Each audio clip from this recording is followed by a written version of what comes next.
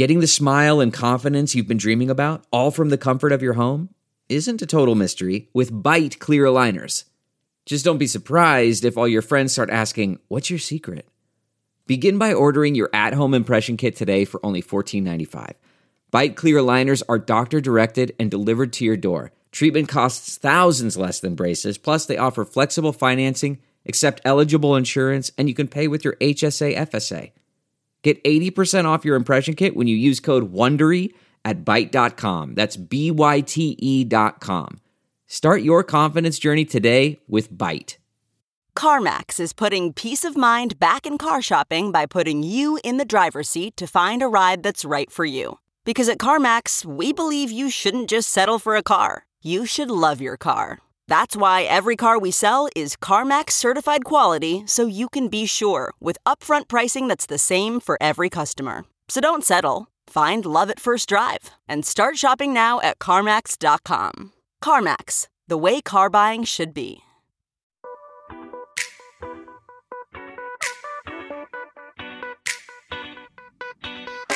This is the Hash Podcast. Stay informed with the latest on Bitcoin, ETH, the Metaverse, Web3, and more with stories that matter to the crypto world. All on the Hash for your ears. You're listening to the CoinDesk Podcast Network. Hi there. Happy Wednesday and welcome to the Hash here on CoinDesk TV. We got Jensen Assy dancing, Will making a funny face, and Wendy O chilling up there doing her thing. She's Wendy, asleep now, folks. She's oh my sleeping. goodness. I'm old. Sleep. Leave me alone. The sleep thing. Get off my lawn, Will Foxley. All right, let's do this thing. We're going to get caught up on crypto news. Jen is leading us off with some comments from our friend Hester Peirce. What's going on?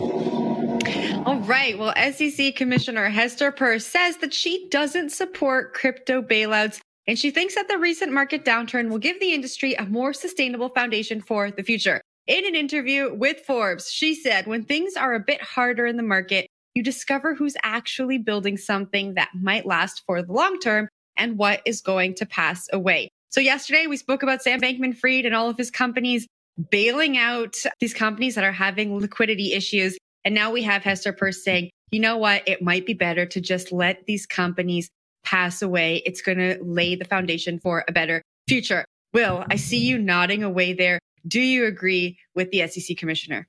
I'll always nod along with you, Jen. Always follow you.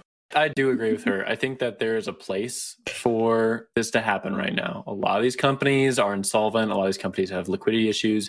They are not built to last during this, and you have to let the market do its thing. This does come from like a very aggressive capitalistic stance where you just like let the people who can't perform fail and let the people who can do well with the assets they've been given do better. And that would help everybody else out in the long run, right? You don't want someone who's incompetent running these things because that's going to hurt people in the long run.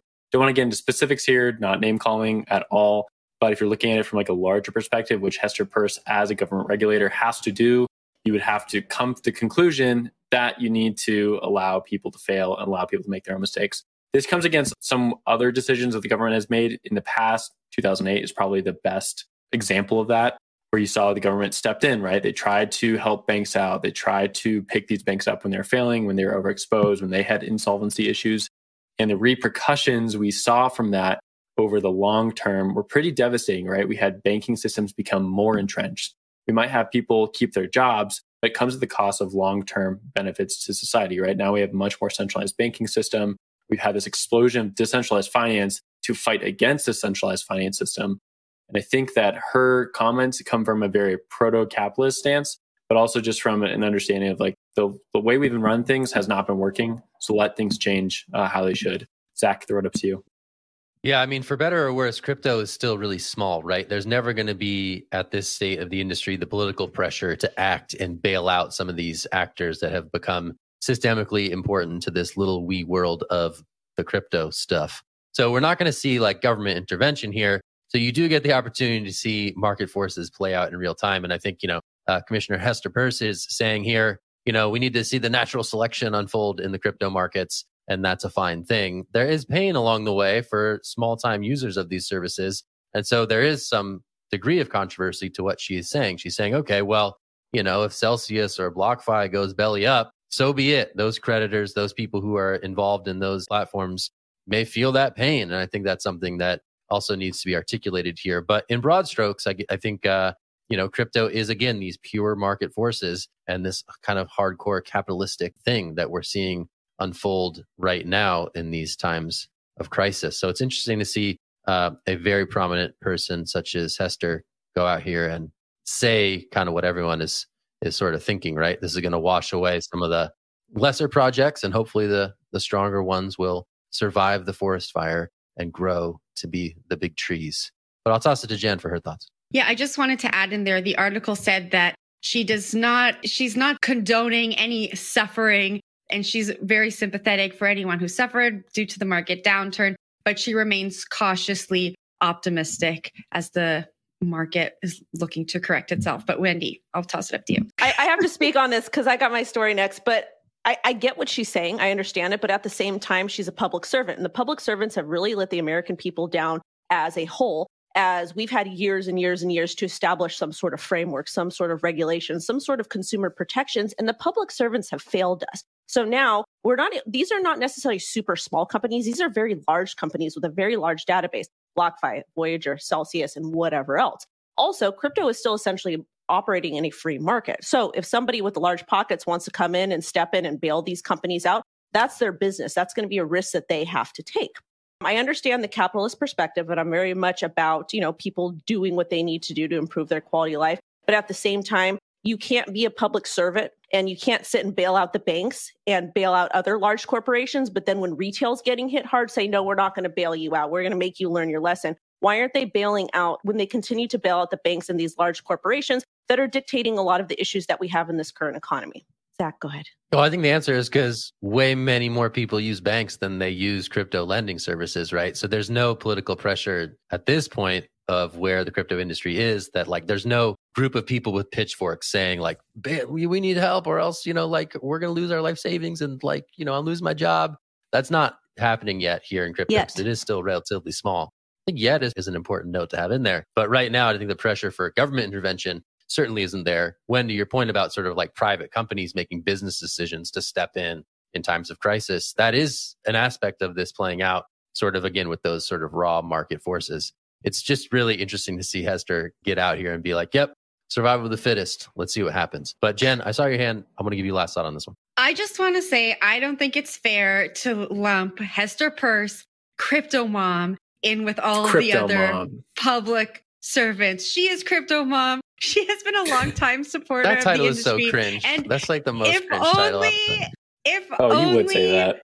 You're Crypto Dad, Zach? Yeah, that's you Christian are Crypto Carlo. Dad on this show. No, that's Christian Carlos, former Crypto Uncle. Quiet. Crypto Uncle.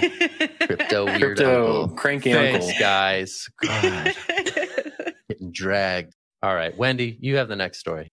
All right, we got to talk about this story because I've got a lot of thoughts on this. So, Bitcoin whale Michael Saylor urges governments to step in and regulate crypto's parade of horribles.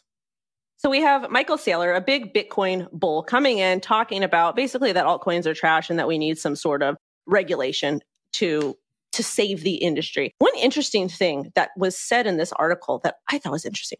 He claimed even rock-solid multinationals like Apple would see more volatility in their share price if there were no regulations that, for example, prevent wash trading, a practice of artificially inflating prices by trading between two wallets owned by the same party. This is the thing. And before I hand it over to Will, I understand a lot of that the Bitcoin maximalist ideology is that they don't like altcoins. They want them all to go to zero. But in my personal opinion, I think without altcoins, we wouldn't have this much adoption. We wouldn't have that many brand new people, especially retail people, coming into the space. Yes, there's a lot of problems with altcoins, but at the same time, without altcoins, would we have Lightning Network? Would we have all of this innovation with Bitcoin? I believe that competition forces people to do better and to build better things because they're in competition with other parties. And I don't think without these altcoins, without all these services, that Bitcoin would be where it's at today in 2022. Go ahead and take it away, Will. Yeah, this is a really interesting story from Michael Saylor, who is the Bitcoin bull. If anyone wants to take a throwback to last year with that video. Please, no, never again. Never show that video again.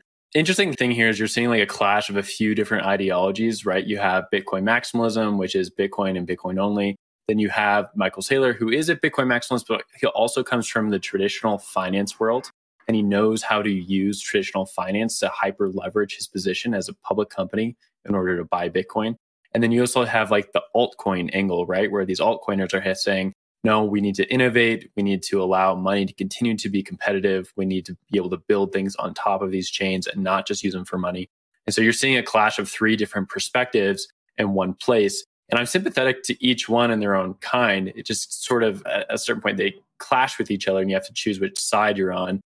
From Michael Saylor's perspective, of course, he's going to say this, right? Like he has a huge bag of Bitcoin and it's just like Amazon stock. When you have a lot of Amazon stock, you're really in favor of Amazon putting up rules and regulations that protect Amazon at the expense of other competitors. So yes, he wants to have regulation that's going to protect his Bitcoin bag. On the other hand, I can also sympathize with Michael Saylor and look at the market conditions that have been happening for the last few weeks. And you can say, yes, it's very fair that Three Arrows Capital, Celsius, a lot of these other firms have been using Bitcoin as pristine collateral against altcoins, which altcoins typically go down 99% bear market. And you're saying that Bitcoin is going to be the loser out of that because it's getting dragged down by all these other coins that more or less do look like securities. They do look like securities. And whether you agree with securities laws or not, a lot of these coins do look like securities. They have investor contract, they have cash flows, you can flip them, you can trade them between people. So I'm sympathetic to both sides. I do think that it is funny, though, just to get these sort of articles out there and get these headlines out there that are more or less just protecting and pumping his own personal stash. Zach, I'll throw it up to you. Yeah, he didn't pull many punches in this one. He definitely said unregistered securities like 17 times and was definitely throwing punches at other projects that he has long disliked, right? Not by name, but he's out here saying, hey, these are unregistered securities and like that someone needs to step in. There's a little bit of like regulation for thee and not for me vibes coming in on this one, which is kind of weird. Like asking for government intervention seems to be a bit at odds with some of the more, I guess, libertarian Bitcoin ethos that he's espoused in the past. But it is, I guess, worth distinguishing in the broader mainstream market between, Bitcoin and some of these other assets. They're very different. And I think, Michael Saylor, again, the Bitcoin bull. Wow, that was a nice throwback, Will. I'm going to have to tip the cap to you on that one. That was a good one. So for him to come out and be like, hey, these are different things. And, these are all not different Bitcoins. Bitcoin is its own sort of unique beast. Of course, someone with a huge financial interest in seeing Bitcoin thrive may want to create separation between Bitcoin and the slime. I think he said slime at one point that was trading in the crypto market. So there was definitely some choice language in this one. Jen, I saw your hand up. Yeah, well, of course, Michael Saylor, I feel like, is going to say this at this time, right? All of his bets are on Bitcoin. We don't even know what MicroStrategy does anymore. And I think a lot of these issues that he's bringing up, they were around during the bull market, but as Bitcoin was flying high, he was just out there, pumping Bitcoin in the media. And so I think it's quite convenient that he's saying this now. And I think it will, and I know I have this take all the time, it will be convenient for regulators as they look at the space to have this Bitcoin maxi who is such a supporter of Bitcoin, who made all the headlines during the bull market, to now be calling for regulation. I think they're going to take this and run with it and use it to their power to enforce regulation much quicker before we hit the next bull. I saw someone's hand go up, but I don't know whose it was. Wendy. It was me. Just really quickly, Michael Saylor is taking out a lot of collateralized loans with his Bitcoin, and that's kind of a feature of DeFi. And DeFi kind of relates directly to altcoins. So I think it's very interesting that he has made his money and his brand and his business on purchasing Bitcoin, but utilizing collateralized loans. So just had to throw that out there. And I think we should just support each other in this industry. And that's that. Just hug it out. Everybody bring it in. All right. A bunch of big tech companies got together and they said, we're going to make the metaverse interoperable. We're talking about Microsoft, Meta, formerly Facebook, Sony, you name it. Some folks weren't there, though. And I think that's the interesting part about this story. Apple wasn't there. Some of the other folks who've built more traditional Web2 metaverse experiences weren't there. And to me, the thing that stood out is that none of the Web3 metaverse players were there at all. So nobody from Decentraland, nobody from Sandbox, nobody from the Solana One portals. They weren't part of the conversation at all. So big tech giants are thinking about how do we make the metaverse interoperable and what do we do in terms of making standards that can make that work. It's a conversation that we've seen occur in the Web3 space with some of the existing Web3 metaverses. But this is for the big Web2 boys on this one. So we'll talk about this. I'm going to throw it to Jen because it's the Metaverse Minute. We didn't get the Metaverse Minute wipe, unfortunately. I don't know what that's I about, know. Control, but I'm going to toss this to Jen for her thoughts. Control really failed us. Well, interoperability is needed when we talk about the metaverse, right? We have all of these companies building out their version of the metaverse, and for there to be really a seamless user experience, we want to be able to jump from metaverse to metaverse. So I think the conversation is important. But Zach, exactly to what you pointed out, this is a bunch of companies that probably have very different goals and very different visions for what the metaverse will look like for them. And I think that's the first problem. I think that we need to align on our goals and align on our vision before we can start creating standards, and to lock out the Web3 companies that are really at the forefront of thinking about what the metaverse can be. And like Roblox has the most, I would say, probably the most successful version of what a metaverse could be right now on the market. And the fact that they're not involved in this makes me wonder why. I would love for someone, Zach, maybe get on that. Maybe ask the people at Roblox, why are they not involved in this? I would love to understand why. And maybe it has to do with how this is being organized and run. Wendy? I think what I see happening from the story, and also cough, Gala Games. Yes, I've got a fat moon bag of Gala. But anyways, I think what we're seeing these traditional tech companies do, I think that they want to kind of isolate the market, and they don't want to work with any of the Web3 companies, because if they do work with the Web3 companies, it's going to take away from their market share. That's what I'm seeing by reading this. So we are going to have Metaverse, we are going to have Web3, we are going to have all this gaming, all of these things, and it's all going to merge over. But I feel like these companies are in competition with themselves to create their own version of what works to kind of capitalize on the market. And you have to remember they're businesses, and that's the way that they've operated previously. Why would they want to be interoperable and work with each other when they can create their own ecosystems? Because in the past, have we really seen them work well with each other, building things, or have they kind of always stayed separate? That might be a question for somebody else to answer. It's such a Web 2 way of thinking, right? Like if you really believe in what the metaverse can offer, and you really believe in this decentralized online world. And I haven't seen this commercial in Canada, but I've been in the States now for like the past month and a half. And that Meta commercial that is like, the metaverse is going to be this amazing thing, and surgeons are going to operate in the metaverse. It plays like every 10 seconds on TV. If we really believe in that, then why are we building committees like this? It doesn't make any sense. Zach. Marketing ploy. I swear, those commercials have such like IBM blockchain vibes to them, like supply chain on the blockchain, brought to you by IBM, your lettuce, track and trace safety, from like 2018. Remember those when there was all that spending on that? So we're seeing that version of this sort of manifest itself in these metaverse commercials. It's pretty striking to see. But yeah, I mean, I don't know. It's an early step here for making standards. And I think standards and interoperability is going to be really key, right? So that you can be your same virtual self in all these different walled gardens. That's great in terms of user experience. And I think that's something that, Web3 projects are thinking about too, right? You have the benefit of, a wallet being able to transport yourself around these different platforms in most instances. But this needs to be thought about in the Web2 context. And hopefully some progress is made here as this forum stands itself up. We got to get Will on the board here. Will, what are you thinking? Yeah, I got to get my metaverse minute in here. The one thing that's interesting to me is, do all these projects that are involved with this standardization have a token, or do they not have a token?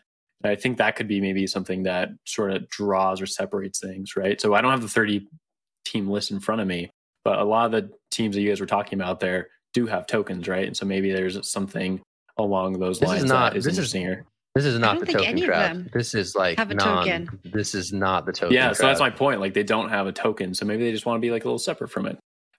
So that's just one curiosity. I think we need to do more investigation because I got to look at the whole list.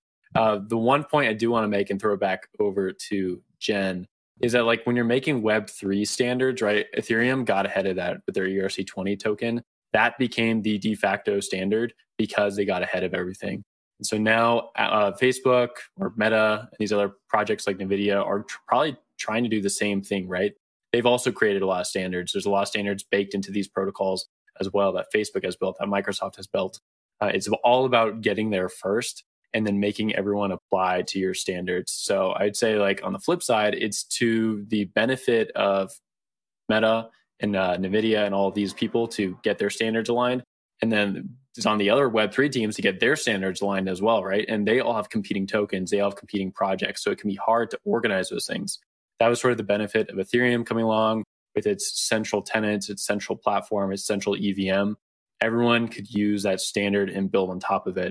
these other metaverse projects, they're sort of all over the place, right? They're building on different chains, different standards. And I think they're sort of at a loss because they don't have the ability to work with each other all the time. Zach, your take? Yeah, I was just looking at the press release, and there's definitely talk of online economies, but really the only clue that this could have anything to do with crypto in some future form is the name of one company that's involved is 0x Senses. 0x obviously is what Ethereum wallet addresses start with, and that's how people kind of identify themselves in pseudonymous forms. So there is a little clue that someone who is thinking about blockchain and potentially Web3 metaverse experiences is involved in this through the form of quoted person from 0x Senses. But otherwise, all mention of Web3 tokens, all that stuff is completely devoid in this press release. Okay, let's go. Arcane Research has put out a new research report on the state of Bitcoin mining. Disclosure, I do work for a Bitcoin mining company. This information we have shows that miners were dumping last month in the month of May. They dumped a huge amount of Bitcoin. I think in terms of Bitcoin, in terms of dollars, it was an all-time high. This is Bitcoin moving off of miners' wallets and balances from their personal treasuries into the open market and selling. So a ton of Bitcoin. I think at one point it was like over 8,000 Bitcoins moved by miners.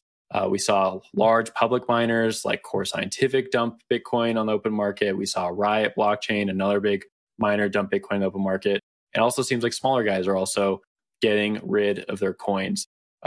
The story here is last year, a lot of these miners were holding on to their Bitcoin. They're the HODL crowd, right? And that was a operations tactic because they thought Bitcoin could go to 100K or it could go even higher and they wanted to ride the wave.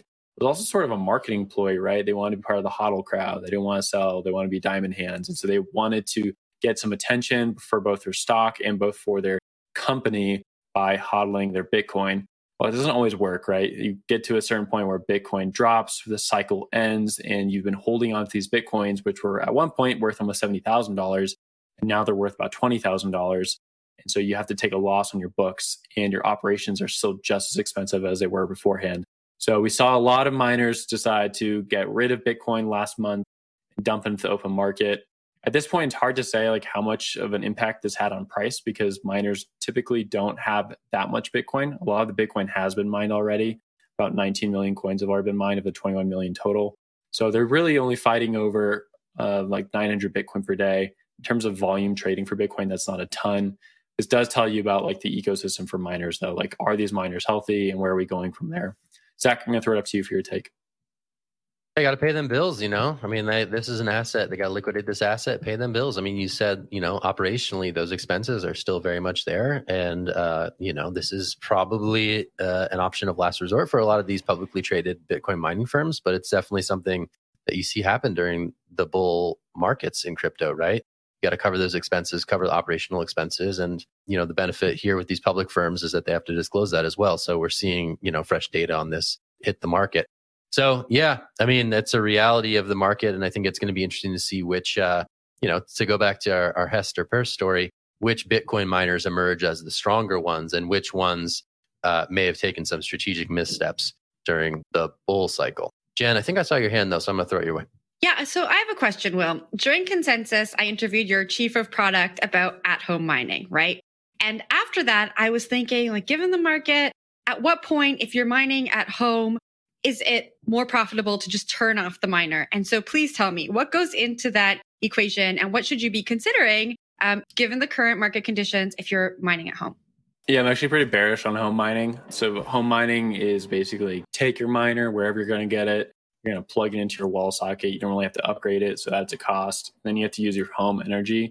Home energy is like 10 cents an hour, really expensive. And if you're trying to get, some Bitcoin at the end of the day, your cost of running the miner and then the mining rewards you're getting from Bitcoin are always battling against each other. With Bitcoin being so low and it's being so hard to mine Bitcoin right now, you're probably breaking even at best and maybe not even making money right now. So I expect a lot of these home miners actually to just unplug and wait.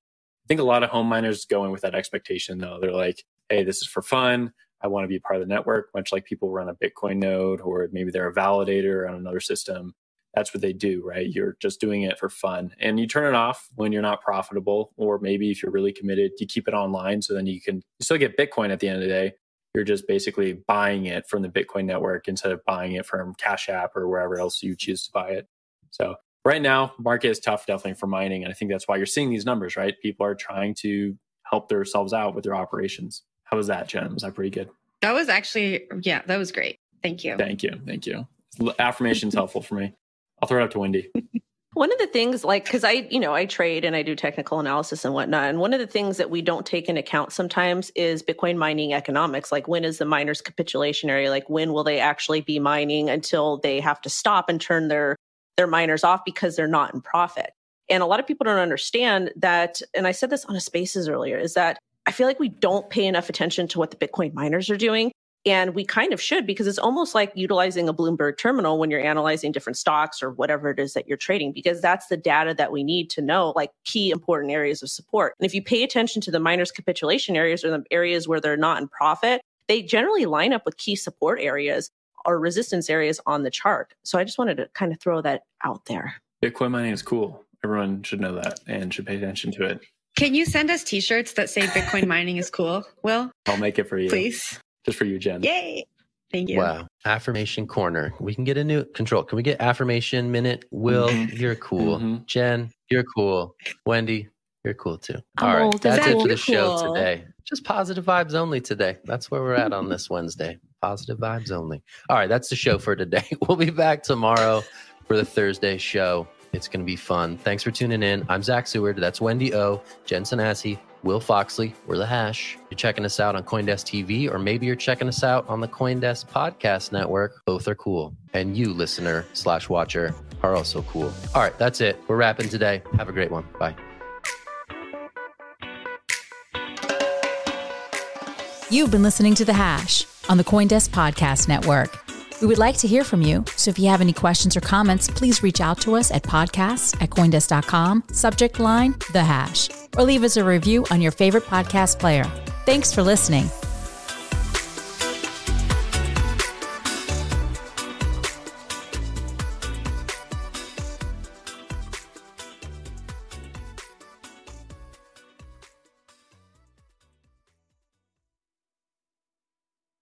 One, 2, 3, 4. Those are numbers. But you already knew that. If you want to know what number you're going to pay each month for your car, use Kelly Blue Book My Wallet on Auto Trader. They're really good at numbers. Auto Trader.